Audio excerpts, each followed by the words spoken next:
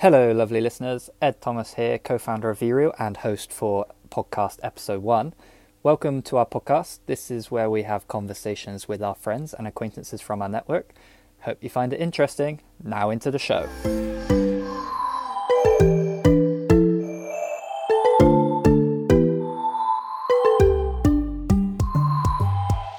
Welcome to the first episode of the VReal podcast. Today, my guest is Josh Ahrens, and I'm going to ask Josh in a few sentences, can you summarize who you are and what you do? So my name, as you said, is Josh Ahrens. I'm a writer, a director, and I guess all-round creative. And I live in Oxfordshire. And at the moment, I'm spending most of my time creating original concepts and content for film, TV, and music videos and commercials. So in Oxfordshire, currently, I guess you're in the COVID-19 lockdown, but what's getting you excited to get up in the morning at the minute? A good point. It is COVID. It is during the COVID-19 lockdown. And I actually feel really fortunate and grateful to live where I live, especially during this period, because, you know, the last place I'd want to be right now would be in a major city. Yeah, to sort of give you a little bit of context of me. I'm originally from the Northeast, and I guess for the first half of my life, I spent a lot of it moving around, living in different towns and cities across the country. But most of my time I've spent in London. And so I guess I sort of naively and proudly called myself a city boy. And yeah, how wrong I was. Yeah, about a year ago, this August, myself, my partner, and couple of friends, close friends, we decided to leave London and move to a sleepy little village in Oxfordshire into a cottage that sort of overlooks endless fields, little streams, and yeah, all sorts of trees, flowers and woods and all sorts. It's lovely, very, very nice. And so where I am, my office, it's like an outhouse at the end of the garden. It's a converted garage basically, and the house owner had turned this into a really cool and interesting workspace, and it's got tons of natural light, got desk space, really nice views of the country, and I get excited about coming down here because whatever I get stuck into, I've got the brilliant distraction of the views out of my window, which until recently was a lake. The fields were flooded from all the rain that we've had, and now it's just a field full of yellow daffodils. So yeah, very nice. So I'm very, very grateful for where I am, and that's what gets me excited. It sounds idyllic. I can imagine that it's quite therapeutic and inspirational to have that view when you sit down to write or create something. It's pretty awesome. Definitely. I think this doesn't matter where you are. If you're in a city or if you're, in the country or in your case on a boat, it's good to be in a place that kind of inspires you. And for me, I didn't really think that I would be quite as inspired by the countryside, but yeah, it's worked out that way for me, and I'll be here until that kind of wears off. And I don't think it will anytime soon. So yeah. Do you have any rituals apart from staring out the window to help you get in a creative mood? I think it's really important when you're a self-employed person or freelance person or just working from home in general. It's really important to have some kind of routine. And so, yeah, my routine always consists of waking up and having a shower. The first thing I do is I have a shower. And I think it's, it is, especially during this period of being quarantined and lots of people working from home, it's easy to just sort of stay in bed, open your laptop and think that you're going to get stuff done. But I think it's important to sort of treat every day as if it's a working day. So my alarm generally goes off between like 6:50 and 7:30, depending on if there's a snooze. And then I shower, come downstairs, make a coffee, and then come outside to my office, open up the screen, have a little look at what's going on in the world, put some music on, and that kind of sets me up for the day and I'm ready to go. But coffee's the key component there. Coffee. Yeah. What about the shower? Is it cold or is it hot? What's your thoughts on that? I've done it. I've done the cold showers. I do actually really like the cold showers. Wim Hof, I think, is the big proponent of that. I recommend it. I think if you want a bit of a mix up, you've got to just have a cold shower. I've never done a walk into a cold shower, I have to say. I know there's a few other people as well. Big guy on YouTube, Matt Diavella. He did 30 days of cold showers. Didn't really like it, but I think he went in it pretty intensely, going in with the cold shower straight away. You've got to kind of work it down. Start at a medium temperature, work it down to cold. But at the minute, I have to say my showers are pretty warm. So yeah, not really doing the cold showers, but I did do it for quite a long time, and I will go back to it at some point. Yeah. Are you doing them? Yeah, I can totally relate. I did the cold showers I did a week solid, and I actually felt really good from doing it, but I just didn't have the willpower to keep doing it, because that psychological act of turning the tap cold, it's really hard. I couldn't get over the flinch, like that moment where you start breathing deeply and your body goes into shock. It wasn't for me, even if it was having positive effects. I'm too much of a wimp. Yeah, that is it, isn't it? It's that moment. And that's why you can avoid the flinch by doing it in a slow manner. That was my route. I think I don't mind jumping into like a cold ocean or something, and I definitely do it that way. It's not a slow walk in. If I'm going into the sea, you've got to go in all the way immediately. Otherwise, you're just going to be there faffing around for ages. But cold showers, or just shower and a coffee for me, that works. Nice.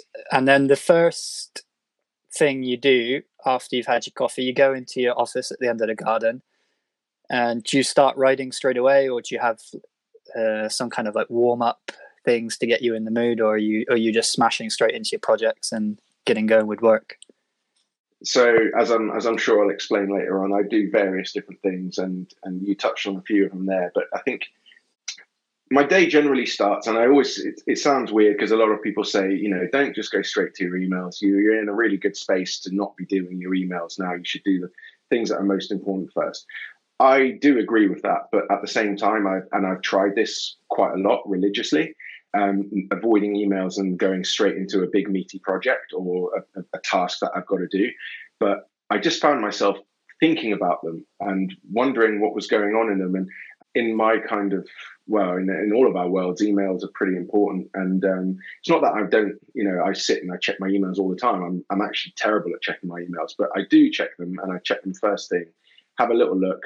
And I kind of prioritize them in my head. I tend not to even reply to them, but I like to know what I've got. And then I can sort of think about them and come back to them when I want to. I treat emails a little bit like old school correspondence. I imagine it was quite nice for people to receive a letter and then have a little bit of time to think about it and write a proper response and then send it. And then there'd be a little bit of time in between. There wasn't an expectation of instant sort of response from people.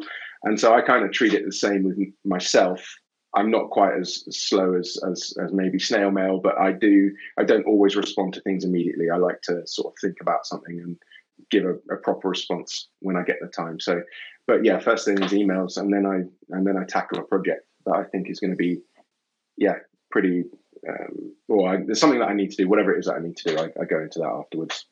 I can kind of relate with the emails, but I don't reply, probably for a different reason, because I think if it's important, they'll email me again. And then when I get the second email, I mark it as urgent. So I tried to keep my focus on task and off of email, and think to myself, well, if I get a second email, then it's something that needs my attention.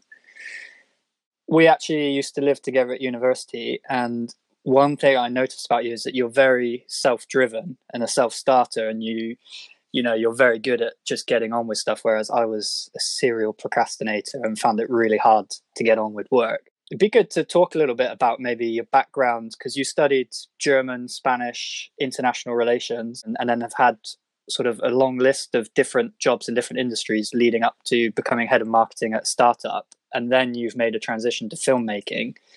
Can you talk us through a little bit about that journey and how it came about?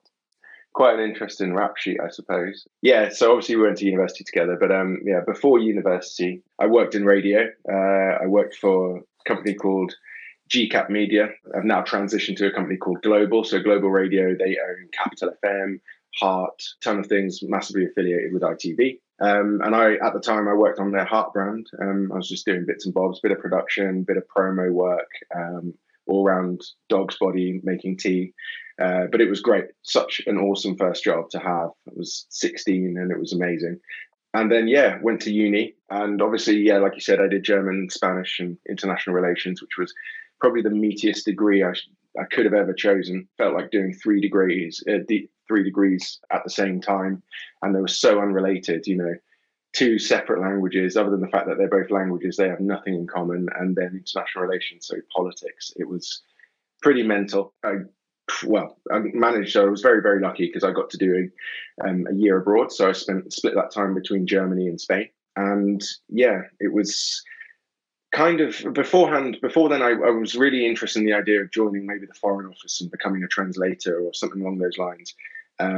But yeah, translating for a Spanish ministry, kind of, yeah, it changed my mind about things a little bit.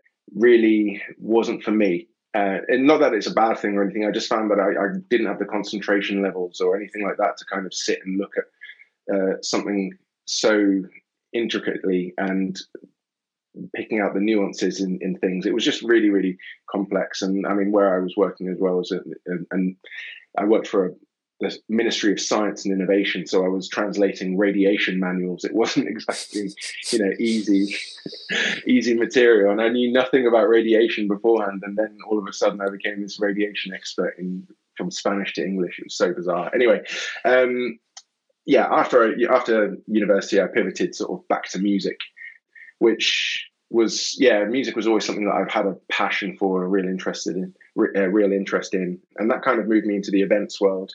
And yeah, in that world, I sort of became a planner and an event producer and a marketer. And I always enjoyed marketing, and I felt like it was something that I was pretty good at. I'd say I'm a pretty hands-on kind of person, like you said, to some extent. I feel driven at times, not all the time, and I certainly like procrastinating. So yeah, we've definitely got that in common. But yeah, I always enjoyed marketing, and I just think it was something that I was pretty good at. And so I got to sort of do marketing for different events. And at one point we sent out a text message to like 1 million people. It was a pretty crazy thing to have happened. And yeah, it was like doing digital marketing campaigns before digital marketing became like a serious thing.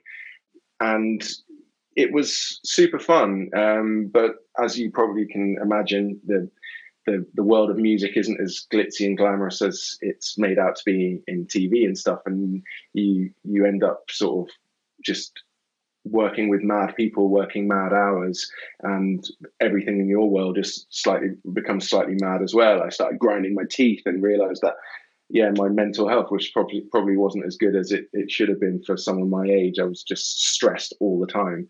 And so, yeah, I decided to pivot again, and that was the sort of time when the startup world was booming, and everyone was talking about startups and startup this, startup that. So yeah, I pivoted into that. I think one of the things that's like really beautiful about startups is that you learn things so fast. You have to be hands-on as a person. And the company that I was working with was venture backed. They had some really, really lovely VCs, and the people on the team were really nice. They were keen to experiment, and they had me doing everything and anything, which really suited me because I just love trying new things and experimenting. And so, yeah, my day was so varied. I'd be writing blogs, and then the next thing I was making sort of commercials and doing intro videos and animations, and yeah, there was so much variety in every day. I guess, yeah, became a full-on Adobe suite. I'm not going to say expert, but I definitely had all of those open at any one time: Photoshop, InDesign, Premiere, and then I was using Excel at the same time. So yeah, it was fun. And I think what I found was like startup. It's not really for the faint of heart. Would you agree with that? Oh, I completely agree. I think, like you say, the pressure and the stress and the fact that you're juggling maybe 5, 6 different things at once isn't suited to everybody. And the people that do it, maybe, they don't want to do that for the longest time, because it's a lot to take on. And like you say, you had all the Adobe suite open in one day, and you're jumping between different things, which is great at the time. And whilst you're in it, it's invigorating and it's exciting because you're learning so much. But I think that, you know, you reach a point where you just can't sustain that level of output. I couldn't agree more. It's I think most people, unless you've done startup already or a small business for yourself, then most people go into startup and you're probably quite soft. And I guess my feeling is that if you can survive that, then you'll have thick skin pretty soon, and you have to be prepared to lose like at least 9 times out of 10 as a marketer or anyone in startup. You know, you've got way less money, you've got way less resources than the other companies or the people or the guys that you're trying to compete with and trying to unseat. And so you kind of just make do, don't you? And yeah, or you don't make do and you leave. I remember reading a stat. It was a few years ago. It's probably changed now, but yeah, there was a stat that the sort of the average turnaround of a person or in startup on your team is between 12 and 18 months before they sort of, you know, leave and move on, or leave and move to a different industry. And yeah, I guess in my case, I didn't. I stuck about with the same company for a long time. I guess what I found was that there were moments of real deep discomfort and real deep unhappiness with what I was doing. Not with what I was doing, but just sort of, I just felt like I was missing something, like really, really missing something. And so, yeah, I wanted to move in another direction into something that I really loved. And so, yeah, I sort of began working on stuff in my free time and things that I had passions for. And yeah, that's my sort of startup career. Long-winded, I'm sure. But yeah. No, I think from someone on the outside, it could sound completely unconventional to go from the background that you studied in languages and basically politics, then to going into marketing for events and music-based events, and then to a head of marketing. That, I mean, you can see some kind of progression there, but for people that know you and know how creative you are and the way that you work, I think it makes complete sense that you went through that cycle and then realized that what your passion was filmmaking. I think it's a testament to you as well that you stuck at it for so long and acquired all these skills. Now that you are an independent filmmaker, what has the biggest challenge in that transition been? That's a good question. Really good question. I think the biggest challenges in the transition is knowing and accepting that you're going to be earning significantly less than you were, and you probably will be in that position for quite a while, but ultimately you will be happier. And so, as an example, I'd say I was on decent money before I left my job as a full-time head of marketing. And like, you know, I lived in London. I enjoyed nights out. I went to bars and we had meals out quite frequently, and trips around the country visiting people, and holidays going to Europe and stuff. And if we could afford it, going to the States and like Far East Asia and that. And yeah, enjoying life, treats, new gadgets, all the fun things that we all really enjoy and like. And instantly you have to give that up, at least to begin with. You know, you need to be prepared for financial worry. You're not always going to be secure, and financial security is one of those key things to us being, you know, happy as humans. And so there is a bit of worry with that. And it's, you know, even when I did it a few years ago now, it was still turbulent. It's equally as turbulent now, if not more turbulent. And I'm in no way, shape or form stable at this point. It's just, you just never are as an independent person working for yourself. Yeah, I guess before I transitioned, I really molded over for like 1 or 2 years. And I think finally it came down to a book that my mum bought me. It's called When to Jump by Mike Lewis. I'm sure you could probably link it to someone, but if not, Google it. When to Jump by Mike Lewis. And I still have this book on my shelves in my office. And the funny thing was is that I used to sort of read it on my commute to and from work, and so yeah, I did this thing, and I'm not going to say I'm a paranoid person, but I was a little bit worried that someone might see it in my bag, or someone would see me, one of my work colleagues would see me on the train, and that they'd see this big old book with the words on it, when to jump. That's so funny. If the job you have isn't the life you want. And so anyway, I took a load of sellotape, like electrician's tape, and covered it over about 6 times so that no one could make out. And people would look at me like, what is wrong with your book? But anyway, it made me feel a lot more comfortable. You were on the tube? Reading it. Yeah, on the tube. And like I had it in my bag in offices and stuff. And people would be looking at me like, what is this guy reading? And the fact that it was covered in tape just made people even more curious about it. I had one guy ask me anyway, but this book was a real eye-opener. It totally changed my perspective on things, and I think I really needed to read it before I could sort of digest what it was that I was going to be doing. And it sounds a bit dramatic, because ultimately all it was is sort of leaving my job and going to do my other thing. But in your own world, these little things, to seemingly little things to other people on the outside, are mountains in your own head, and it completely consumes what it is that you think about. And so, this book, it's sort of a series of stories about various jumpers, or people who transition from the 9 to 5 to sort of pursue what it is that they want to do.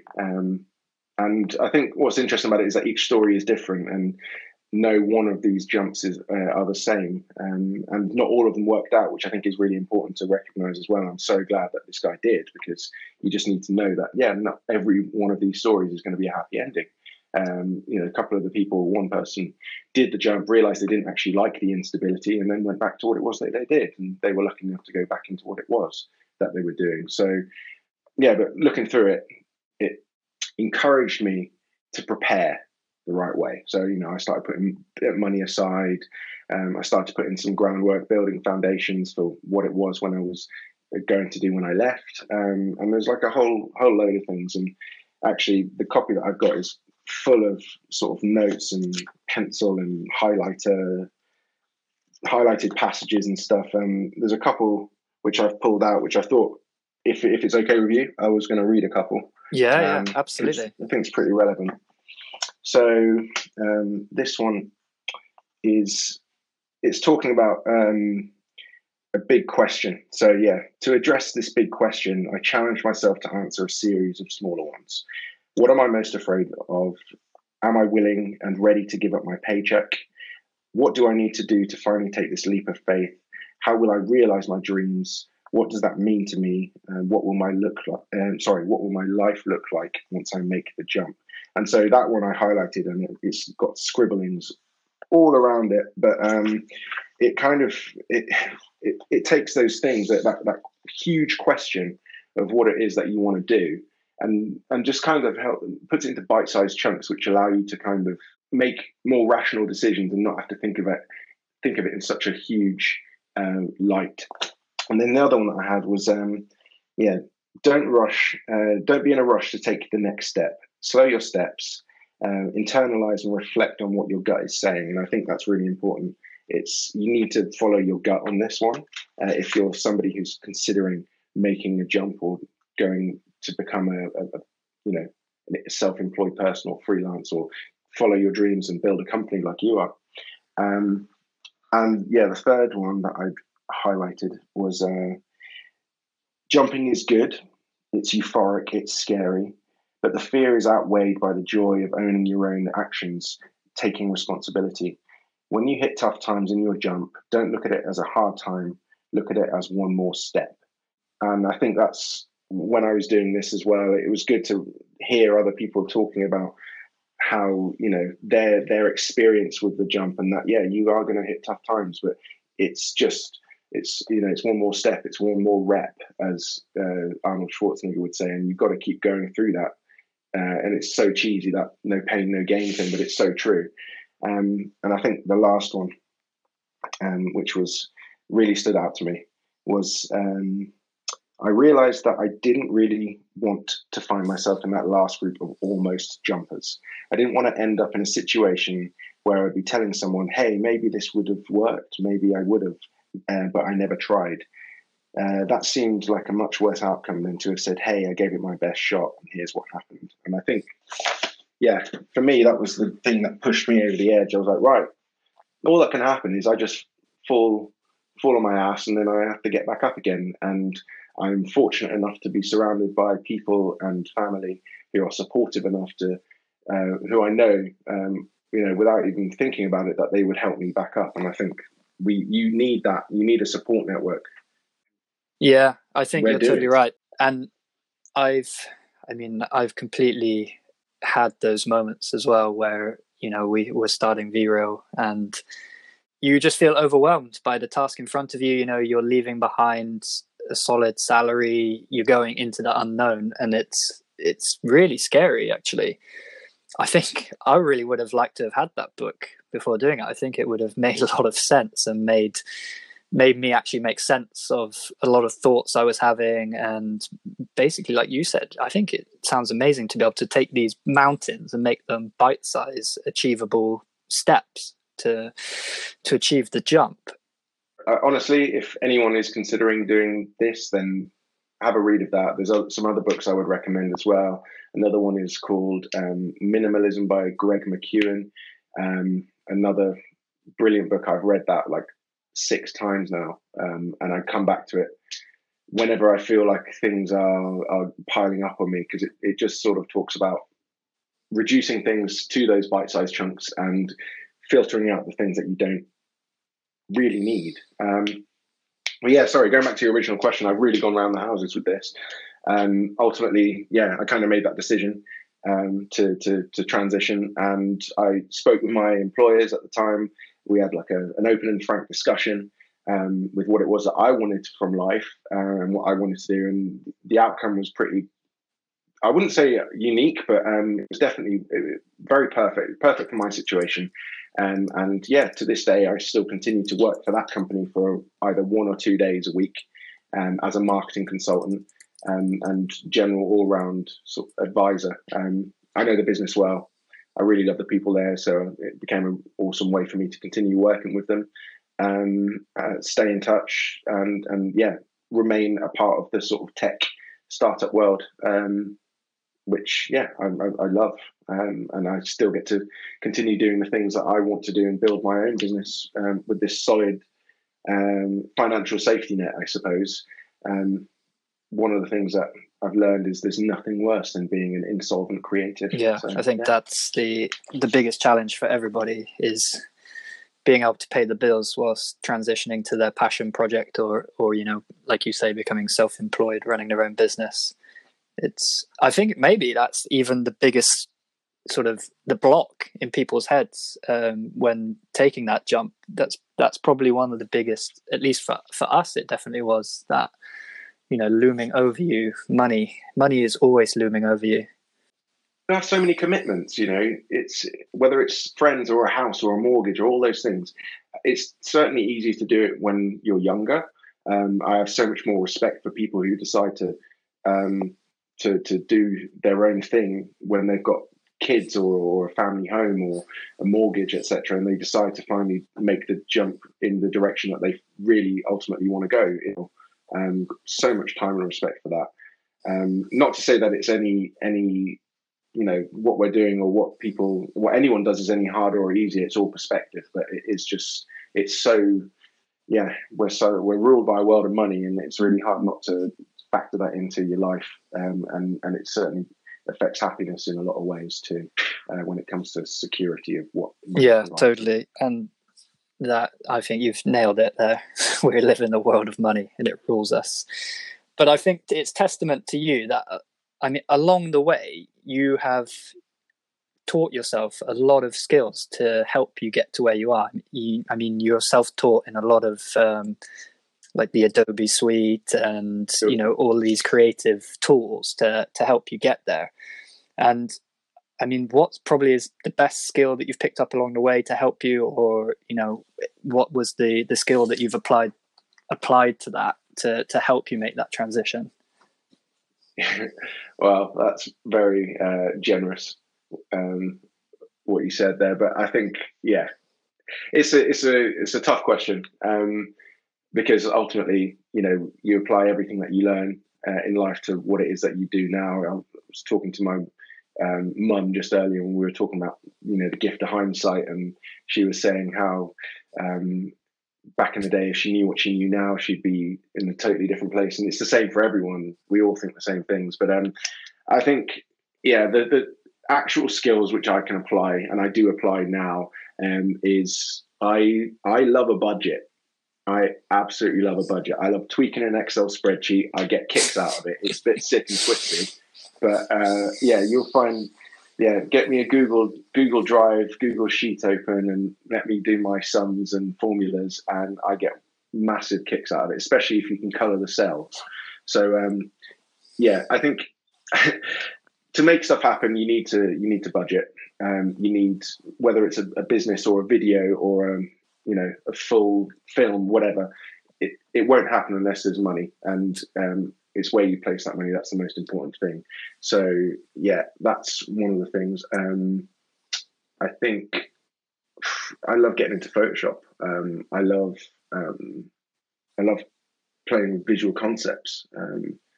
I love trying to get an idea out of just messing around with images from that I've taken on my phone or whatever, just trying to come up with something.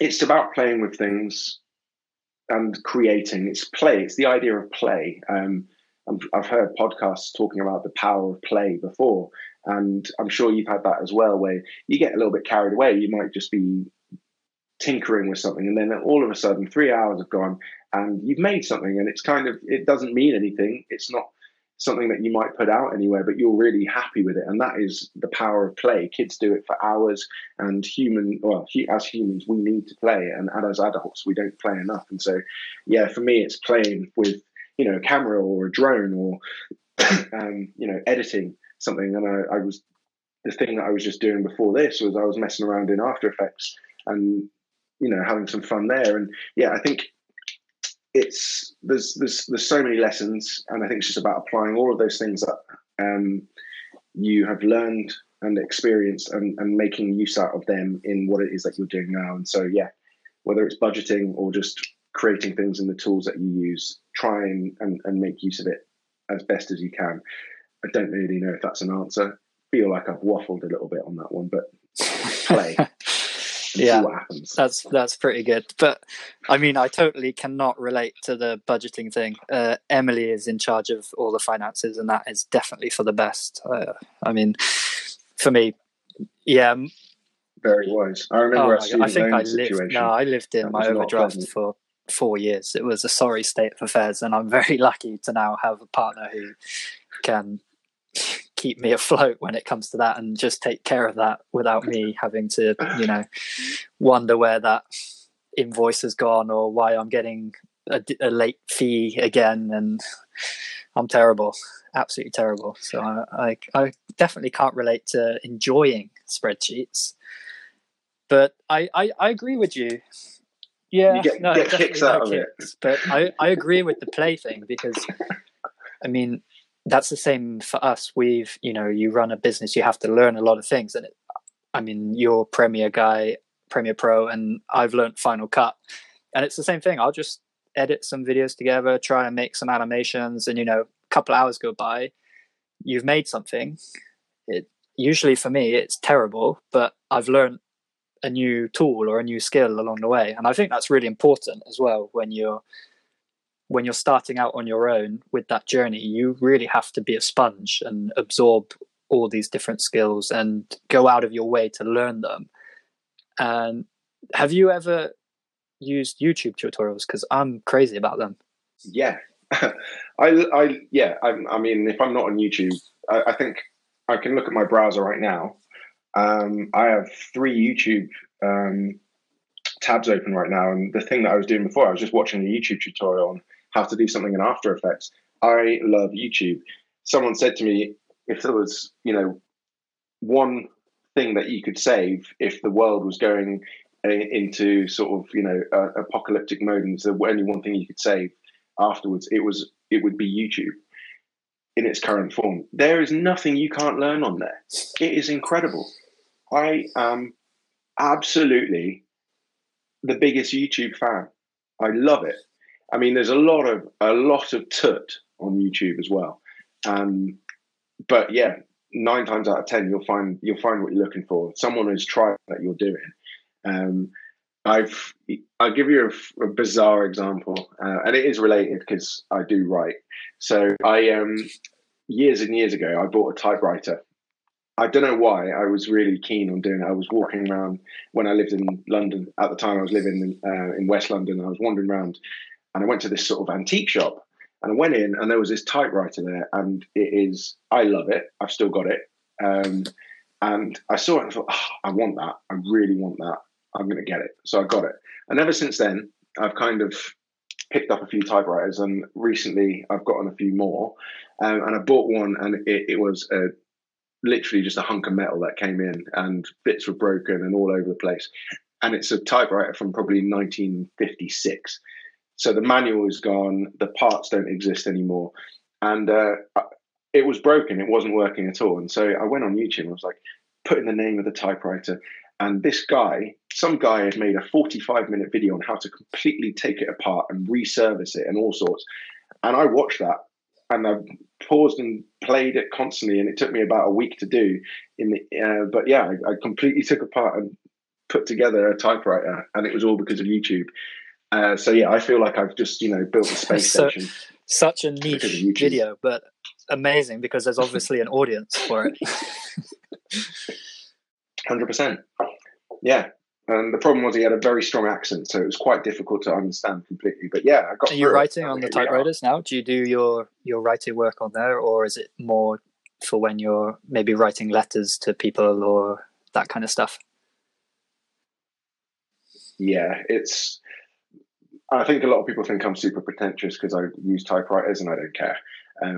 Tom Hanks uses typewriters. It's not just because Tom Hanks uses them, but he seems like a pretty cool guy. And the way that he spoke about them, he speaks about them with such like love and affection that his sort of passion for typewriters is pretty infectious. I've gotten a few people on typewriters myself, but yeah, I use them mainly. I do write letters to people. So if it's a birthday or like a thank you message or just a hey, how you getting on message, and yeah, I'll pull out a typewriter for that. But most of the time I use it when I'm starting a concept. I've never written something huge on one because it's just not practical. You're bound to make mistakes. You can't hit backspace on a typewriter. But I think what a typewriter does, which in the same way that writing by hand does, is it forces you to think. Your hands or the typewriter can't type as fast as you think. So nowadays we can, on our computers, we can type as quickly as we think. So we tend to just put out whatever is in our mind, and it happens as it goes. Whereas a typewriter, it's such a long process of hitting each one, and each thing has to come back, and you can't type that fast. So it forces you to really think and focus on what it is that you want to do. So I use it for that. I use it because I can come up with a concept on a typewriter that would probably take me about 2 days longer on a computer because I'm hitting backspace or editing whilst I'm going. So for that, you can't beat it. Yeah, I think it sounds like a bit of like a creative outlet, like getting that focus, and like you say, for starting a project, it sounds amazing. But does it get a bit tedious? Like, no. Never. No, definitely not. It is such a great process. Yeah, it can be a little bit annoying. No, who am I kidding? It's not annoying at all. It is just a thing. If you're looking to get something done fast, don't use a typewriter. But if you want to really focus on an idea or come up with something super original, then pull a typewriter out or get a piece of paper and a pen and work on it like that, because you don't get distractions of tabs or things dinging in the background, or an inkling to go and see a video that's just been released on YouTube or whatever it is that you're doing, other things that you're doing. You just sort of focus on that. And so for me, I reckon you should get one, because you said you're a procrastinator, and I know you are. So I'm going to send you a typewriter, I reckon. I'll find you one and I'll mail it to you. Yeah, you can. I'm not sure how much usage it will get, but it'll definitely look good on a window ledge or something. Both. You can't use it like that. No, I don't accept that. You have to use it properly. Okay, I'll make a deal. If you send one, I will write something once a week on it. That's a good compromise. Yeah, that works. So, obviously writing is a bit of a labor of love for you, but you're also directing, producing, editing, camera operator. I think you've pretty much done it all. Do you have a favorite sort of aspect of filmmaking? Well, that's a pretty impossible question to answer. It's like asking, what's your favorite song or what's your favorite film? I think I enjoy all of those things greatly. I enjoy all of them greatly, but I think the top three have to be writing, directing, and editing. And those three together, they just feel like a beginning, middle, and an end for me. You start writing something, and you're coming up with the idea of what's ultimately going to be filmed. You direct it, so you're getting what it is out of it, so it reflects the writing that you have done. And then you're editing it so that you're turning the ultimate vision of what you've written and directed into a final product. Editing is probably the hardest of those. Well, they're all difficult for their own reasons, but I find editing much harder because it's like a cake. It's like the ingredients that you have, all the ingredients, and depending on what order they go in, you can either end up having a lovely fluffy, tasty sponge cake, or you end up having just a pile of mush. And so, just because you have the first two done well doesn't mean that you're going to have the last one. It's going to end up good on the last thing. So I guess, I enjoy those three because you have the most control over the final outcome of the original concept with the outcome as well, if that makes sense. So, again, not a proper answer to your question, but it's those three out of those things you said. No, that makes complete sense. And obviously it takes a good writer to write the script, and you need someone with the creative vision for the direction. Good writer. And then for the editing, you need someone with the technical expertise to edit. But what sort of maybe percentage of the final outcome do you attribute to, say, the camera equipment or the microphone? How important is that to the final product? That is a good question as well. I think equipment is really important to some extent. It's definitely one of the key things. It's nice to shoot a good image. Let's face it. No one wants to look at something that's been shot on a potato, and no one wants to look at shaky footage. So having good equipment is important. But I think there's a tendency to focus more on equipment than story, and that is sad, really. It doesn't. Equipment can't make a story better. Having a clearer image doesn't make a crap story good. It just makes it more visible. I get excited about equipment. I get excited about, I'd love a new Mac. My one is great. I love it, but it's a little bit slow from time to time. So I think to myself, wouldn't it be nice to buy a new Mac? Or I don't even have my own camera at the moment, DSLR. I use a good friend of mine. Well, you know him as well, obviously, but I use his DSLR for shooting on, and recent projects I've done, it's been hired gear, which you spend a lot of money on. But it doesn't. Ultimately, it comes down to what the concept is, and whether or not the equipment will fulfill what the story that the concept is trying to, the narrative that you're trying to tell or make. So, I think story is definitely king. Perfect. That was it was a little bit of a leading question because I was trying to get you to go towards that answer, because you've just finished working on a project with the musician Henry Green, where you created you created the concept, and you filmed and shot it and directed and edited, and you had a crazy camera on the shoot. The visuals are insane, but it would be interesting to hear from you about the planning on the creative side of getting a video shoot up and running, and sort of what was that experience like? It was brilliant. Please interrupt me if I start waffling, because I could probably talk about this for ages. It was quite recent. So yeah, I was working with good friend and really talented musician Henry Green. We shot a video for his track Realign, and the concept came about. I remember I was toiling with it for a while, probably late 2019. So Henry had sent me some pieces of the song, so unfinished. But he said, "Here you go, have a listen to this, see what you think, see what sparks fly."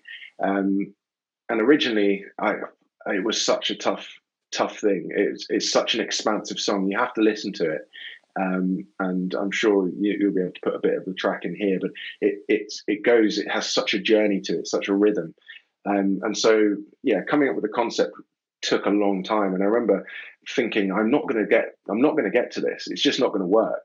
I went over to Henry's and myself, Henry, Jay, who does all the design for Henry, and Hattie, who was the DOP on the shoot. We were sitting together and we were sort of mulling ideas over.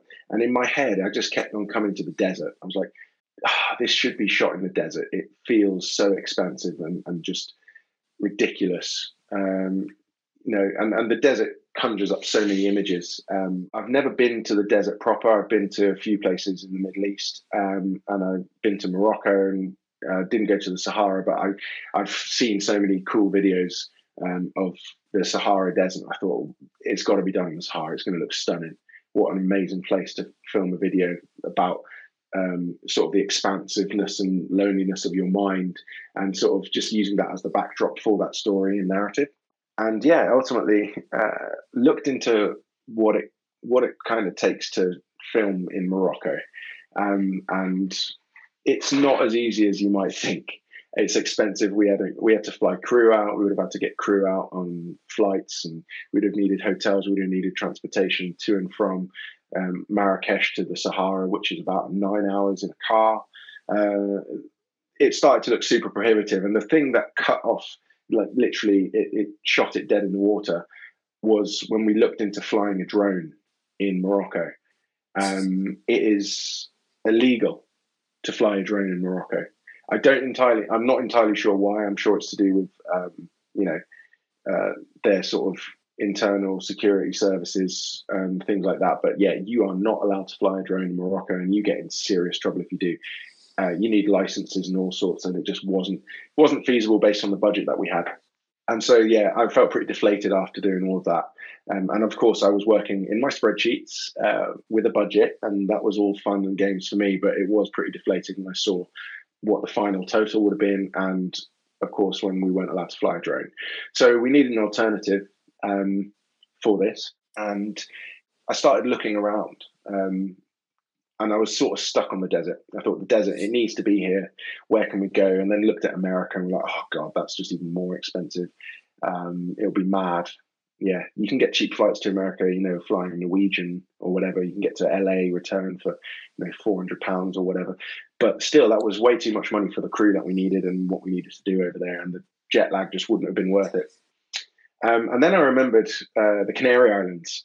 And I started looking around the Canary Islands, and stumbled upon, and I love Google Maps satellite view, and I just stumbled upon this patch on the island of Fuerteventura, and I looked at it. I thought, that's a desert. That is a desert. That looks incredible. And I mean, technically, it is the desert. Technically, it's the Sahara. It's where all the Sahara dust gets swept over in winds, and it gets taken over the sea to the Sahara, to the island of Fuerteventura. And so I kept on looking around in Fuerteventura. I thought, oh, that looks amazing. You've got these huge sand dunes which fit in perfectly for the Sahara. We don't need an entire 2,000 kilometers of Sahara Desert just to film this music video. And then I carried on looking around as well. And, there's dead or extinct volcanoes, which look incredible. And then there's these canyons and all these other things. And I just found it and I thought, right, this is it. This is the spot. Looked at flights. The flights were very reasonable for, the amount of crew we were taking. And we were going light. So we said, we'll have 4 of us. We'll have Henry, we'll have the DOP, and we'll have the cam op. So our cam operator is a guy called James Norden from Upbeat Image, really nice guy. Worked with him on other projects as well. So that was a no-brainer. And Hattie Ellis was the director of photography, who I've worked with on another creative project. And she's also Henry's partner, and just amazing, super creative person. And yeah, that was it. Dream team, let's fly. So booked flights, booked hotels. And I was trying to be super clever as well about like food and accommodation, etc. And realized that Fuerteventura is one of those places where there are all-inclusive resorts and it's out of season. So we managed to stay in an all-inclusive resort, 4 of us, including all food and all beverages, including alcoholic beverages, I might add, for about 400, so about 100 each, £100 each for 4 days. So it was about £25 a night. We were basically staying there for free, it felt like. And so we had breakfast, lunch and dinner all included. And every single one of our locations that we shot at was a 15-minute drive away from the hotel. And so, yeah, it was a really, really cost-effective shoot. I won't go into all the details, but yeah, we got the camera and all the other equipment for a really good price as well. And it held up. It's a cinema camera. It was shot on a Blackmagic Ursa Mini 2, I think. And yeah, we shot in 4 days, and we came back and edited the following week, and then we put it out. But what an experience! What an incredible experience! We were getting up super early to beat the sunrise, and the concept was around every single thing was going to be shot either during sunrise and the golden hour at sunrise, or sunset and the golden hour before sunset. So it really limited the amount of time that we had, especially over 4 days. But it was part of the narrative, and I think it's worth watching that if you haven't seen it, because it kind of tells the story of, obviously it's a lovely time to shoot as well, but it just means that you've got such a short amount of time to film in, especially when you're closer to the equator. So yeah, it was quite an experience, and yeah, yeah, I can imagine. I've seen the shots and they are amazing, and the song's really great as well. I think the combination of them together creates this amazing visual audio piece. And definitely the golden hour on that camera gives this amazing image. There's one shot of Henry on his knees in the sea. It really portrays the emotion, and I'm just wondering, now you've just said you were tied against time, how was that for stress? I mean, he must have been in and out of the water, or did you get it first take? Well, we only had one take because he only had one outfit. So it was tight because it was the last morning that we had to shoot. We were literally flying the same day, so we had no opportunity to do it in the evening. And so we left it to the last morning, and that's all we wanted to shoot that day. So we got everything else a few days before, different parts of the island, going to the canyon, going to the volcano, etc., shooting at night, and a couple of shots at night. But that last shot, we had one take to get him in the water and his clothes not to be wet. It was quite difficult, and obviously, this is the Atlantic Ocean in at the time March, so yeah, it was March the 10th in the Atlantic Ocean, and nothing really prepares you for the cold of that a winter has given the ocean. So yeah, I think it was pretty cold for him, but he got in, and I just said, look, we need to make sure that we get this first bit of him going in, so shoot at the highest frame rate that we can. let's go static with it. Let's put it on a tripod, and then we'll follow up with everything else that we can afterwards. And so we just needed to make sure we get the first shot right, and then we did some follow up, pick up shots once he was in there, and got the sea lapping at him, and then at the point that he falls to his knees, etc. Obviously, it's quite a dramatic moment in the song as well. As the whole strings are in there, and then it finishes on this one shot, which was I love it. It's a drone shot from I think it was about 150 meters. It's the legal limit. I was at the legal limit in Spain, which is 150 meters, and there was no one else around, and it was just looking straight down on him, and the waves just seemed to go on forever, and he's just this small dot, and it's like it was an amazing shot to finish on for me. And perfect use of drone. Yeah, I think that's one of the great things about drones is that they give this real sense of perspective, or real situational awareness of what's going on from this different angle, which you just can't create with a normal camera. I think you had a few drone shots throughout the piece. Obviously, the last one was your favorite. I don't know, maybe a bit of advice for people how to really implement drone shots for their maximum, reward for the overall film. Yeah. Okay. I'm sort of off the cuff here. But for me, drone is so, like you said, it is all about perspective. It gives you an angle that you won't see as a normal person. If you're looking, whether you're looking at a field straight across at a field, and there's a tree in it, you're looking at it from 90 degrees, and that what you see is what you get. You put a drone up, and it completely changes everything. It looks incredible. You can see all the other things around it, and it really gives a sense of scale to what it is that you're looking at. And I think it's important to recognize where drone is useful, where it is aiding a story. Again, it comes down to sort of story being king, really. Is this going to aid my story? And so whether it's me shooting, flying a drone, Henry on his knees, that aided the story because it showed where he was in the final moment, or whether it's you're talking about a city and the things that are going on in the nightlife in the city, and then so you show the city as the lights are sort of changing and it's sunset. That aids the story. I think it's really important to get a shot that encapsulates what it is, the ultimate message that you're trying to tell.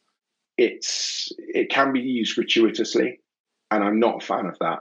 If you can use a drone shot that has that aids your story and keeps it relevant, then it's gonna aid the story tenfold, and it's something that a normal camera will never be able to do. You will never be able to get that kind of level or perspective. So super valuable. It was invaluable to our shoot. We wouldn't have told the same story if we hadn't have used it. One of the things that we wanted to sort of tell with our story was the similarity between the waves in the sand versus the waves in the sea. And so in the video, we kind of cut between this same shot, which is actually, it's just a slow-mo of sand falling down a dune.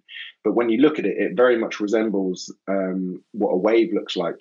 And then we cut to some drone shots above the sand, and you can see the same sort of similar waves. And then it finally ends up with Henry in the ocean. And that was to sort of symbolize and be a metaphor for the fact that the place where he wanted to be in his head was always accessible, and it was always there. It was just all about perspective.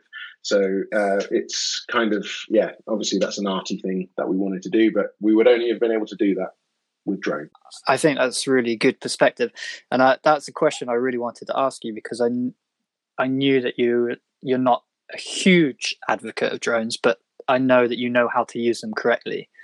So I think that was really good to get that insight. So you've just finished up working with Henry on was an awesome project. I'm going to link the video down below so everyone can check it out. What's next for you with your filmmaking career? Have you got anything lined up? Yeah. So at the moment, I've got two things that I'm really excited about. The first is a 30-minute short that I've written, and I'll be co-directing as well. Actually, right now that should be in post-production, but sadly, because of COVID-19, we still haven't shot yet. So the project is on standby until the government lifts all the restrictions. But it's a brilliant story. It's the story of a mother and a son's struggle with his heroin addiction, how addiction affects more than just the person. It affects the families and the friends and the people around that person. And it's a really familiar story for many, many families in this country, in the ex-mining village communities in the UK, and I'm sure in other places as well. But this one is specifically going to be set in Yorkshire. It's got an incredible cast and an incredible crew, and I really can't wait to shoot and release that. Where will people be able to find that when it's out? Is it going to be a digital piece, or where will it be shown? Good question. So it's going to do the rounds at a number of festivals. So we've got a load of festivals lined up, but ultimately the film is going to be called Coal in Their Veins, and you can follow that on Instagram, Coal in Their Veins. And yeah, at the moment there's not much on there because, like I said, we're in pre-production. But it will be something that you'll be able to follow and see later on down the line. And as I said, brilliant cast and crew, and I think it's a really interesting story. Very hard. It was difficult to write, actually. There were points in it where I found myself struggling to write this because it's dark. It's a dark topic, and I've written quite a few dark topic films, and this certainly was one of them. And so yeah, I think it'll tell a story which not a lot of people know about, because very few people know the impact that the mine closures had in this country. Yeah, when they shut them down in the late 80s. It's a pretty important topic, really, to cover, and great that people will be able to maybe follow the process of you and the team creating it on that Instagram link. That's awesome. And so the second thing that I'm working on is it's a new commission that I've been sort of negotiating and working, having a load of meetings about, but I'm super excited about. It's a feature length, so a feature length film. I'm sort of writing it alongside a BAFTA writer. I won't tell you who it is just yet, but he and I are going to be writing this together, and it's going to be set in the heart of gritty London. So yeah, that one's all a bit of a secret at the minute, but I'm sure there'll be plenty more to come. Try and update you when that's come through. So you're going to be writing alongside a BAFTA writer. How long has it been since you transitioned to become a filmmaker to having the opportunity to write with a BAFTA writer? I mean, that's got to be huge inspiration for anybody thinking about taking the jump. I'm still not quite fully got my head around it. It's super exciting opportunity. It's been 2 years, I think, just about 2 years. It'll be 2 years this June. So yeah, year and a half or so. I'm loving it. I'm really enjoying what I'm doing. I haven't been happier in terms of the work that I'm putting out and feeling proud of the work that I'm doing. I think I've got a really good balance with my previous work and what I am doing now. So I couldn't recommend following your passions more. I think that's great. I think it's so inspirational and a great motivation to you. I mean, you're the poster boy for maybe we shouldn't say making it, but for really getting pretty close and having a pretty special journey along the way. I'll say you've made it when I go to watch one of your films at the cinema, then I'm gonna say that you've made it. I certainly don't think. Yeah, I'm definitely not in that boat. I'm equally. I'm just floating out here trying to get by as well. But it's an adventure, and that's what I think is equally as important, is enjoying the adventure. If you're not enjoying that, then it's all a bit of a waste anyway, because you'll never get to where you want to be. You'll never enjoy that. So you've got to be happy whilst you're doing what it is that you're trying to get to. Yeah, totally. I wonder if you have any nuggets of wisdom or maybe any practical tips or tricks for becoming a filmmaker or being a better filmmaker that we can sort of pass on to the listening audience. I think, yeah, if you're still here, then congratulations. I've waffled a hell of a lot. But yeah, practical advice and wisdom, certainly don't have much of that. But I think it's important, as I just said, really, to just highlight the fact that I'm still very much on this journey. I'm nowhere near. My goals and aspirations are really much. I'm still miles away from where I would like to be. So I think whatever it is that I say, you've got to take with a pinch of salt. And I think there's two things. Honestly, I really believe that story is king. I've said it about 6 times now.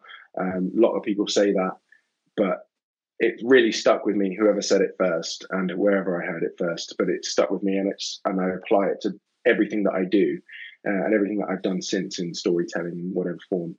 What is the story? Why should I care as a viewer or reader or a listener? Why should you care? If there's no story, then no amount of beautiful footage or lovely vocabulary or fancy editing or incredible piloting will ever make a video or a film or a story, a written story, good. It just won't. So that's my one thing, and I really believe that. So if I'm not practicing what I preach, then yeah, I'm at the moment I'm happy with what I'm putting out there, and there's a lot of stuff in my bin. So just let me tell you that for starters. And then yeah, I think the other thing is, the last thing for me is just to learn from others. Definitely. So like YouTube, follow YouTube videos and tutorials and read about what others do in books and stuff. But I think it's really important to stick to your own principles and your own style. Your world, the world that you live in, your eye, your viewpoints, whether they're political or social or anything like that, they all add a different perspective to what it is that you do. And it's really important to make sure that you don't become a carbon copy, beige, seen that before creative in whatever form it is that you do. So yeah, explore things, try new things, but ultimately you've got to stay true to what you believe in and your own style. So you want to basically hone your storytelling skills and at the same time show your own personality through your work. Yeah, it's funny because I'm reading quite a lot at the minute, and I love the style of certain authors. So Graham Greene is one of them. I think he's super interesting. I've read a load of his old stuff, and I just love how he writes. Obviously, I don't write novels. I'm not trying to write a novel because I think that would blow my mind away. But yeah, I really love his novels, and I love the way that he uses words. And so I found myself, when I was reading back on a few things, I was like, man, I'm just emulating Graham Greene here. This is lame. What am I doing? And so I kind of had to can that, and I stopped reading his books for a while. I've not touched one for ages, but I found myself being influenced by the things that are around me. And I think you have to be careful not to be over influenced by the things that you consume, and we ultimately are. So yeah, I think I want to kind of continue to keep my style, which I think I haven't fully formed anyway. I'm just learning like everyone else. Still on the journey. But I think what's good to do is I'm going to put all of your previous work, which you've released, in a link in the show notes or below or wherever this is going to live. Basically, you'll be able to find your work attached. But is there a place that people can find out about you or look you up or send you a message or get in contact with you? What do you do? Twitter, email? What's the best place? I think the best place is probably my Instagram. I like Instagram. Everyone has their social media of choice. My Instagram is pretty good because it kind of gives you an idea of my eye. and I kind of try to update it when I can. I was really bad at it. I'm getting better at it. So yeah, Josh Aarons _. You'll find me on there. I do have a website as well, which is super pretentious, but it's good to have your own website. I think someone told me that, and so I've done one. So yeah, you can find me at joshaarons.com as well. Nice. Perfect. I think we'll wrap it up there because this has been rolling for 77 minutes. So thank you so much for imparting all of your wisdom. I hope there's some nuggets in there, and yeah, if you made it this far, then belie me. Yeah, we went for much longer than we were anticipating, but no, it was awesome. Great episode. Thanks for doing that. Pleasure. Hi everybody, just checking back in to say thank you so much for listening to our podcast. This was the first in a series of podcasts where we'll be having conversations with our friends and acquaintances from within our network. We hope that you found it interesting, and please do subscribe so that you catch all future episodes.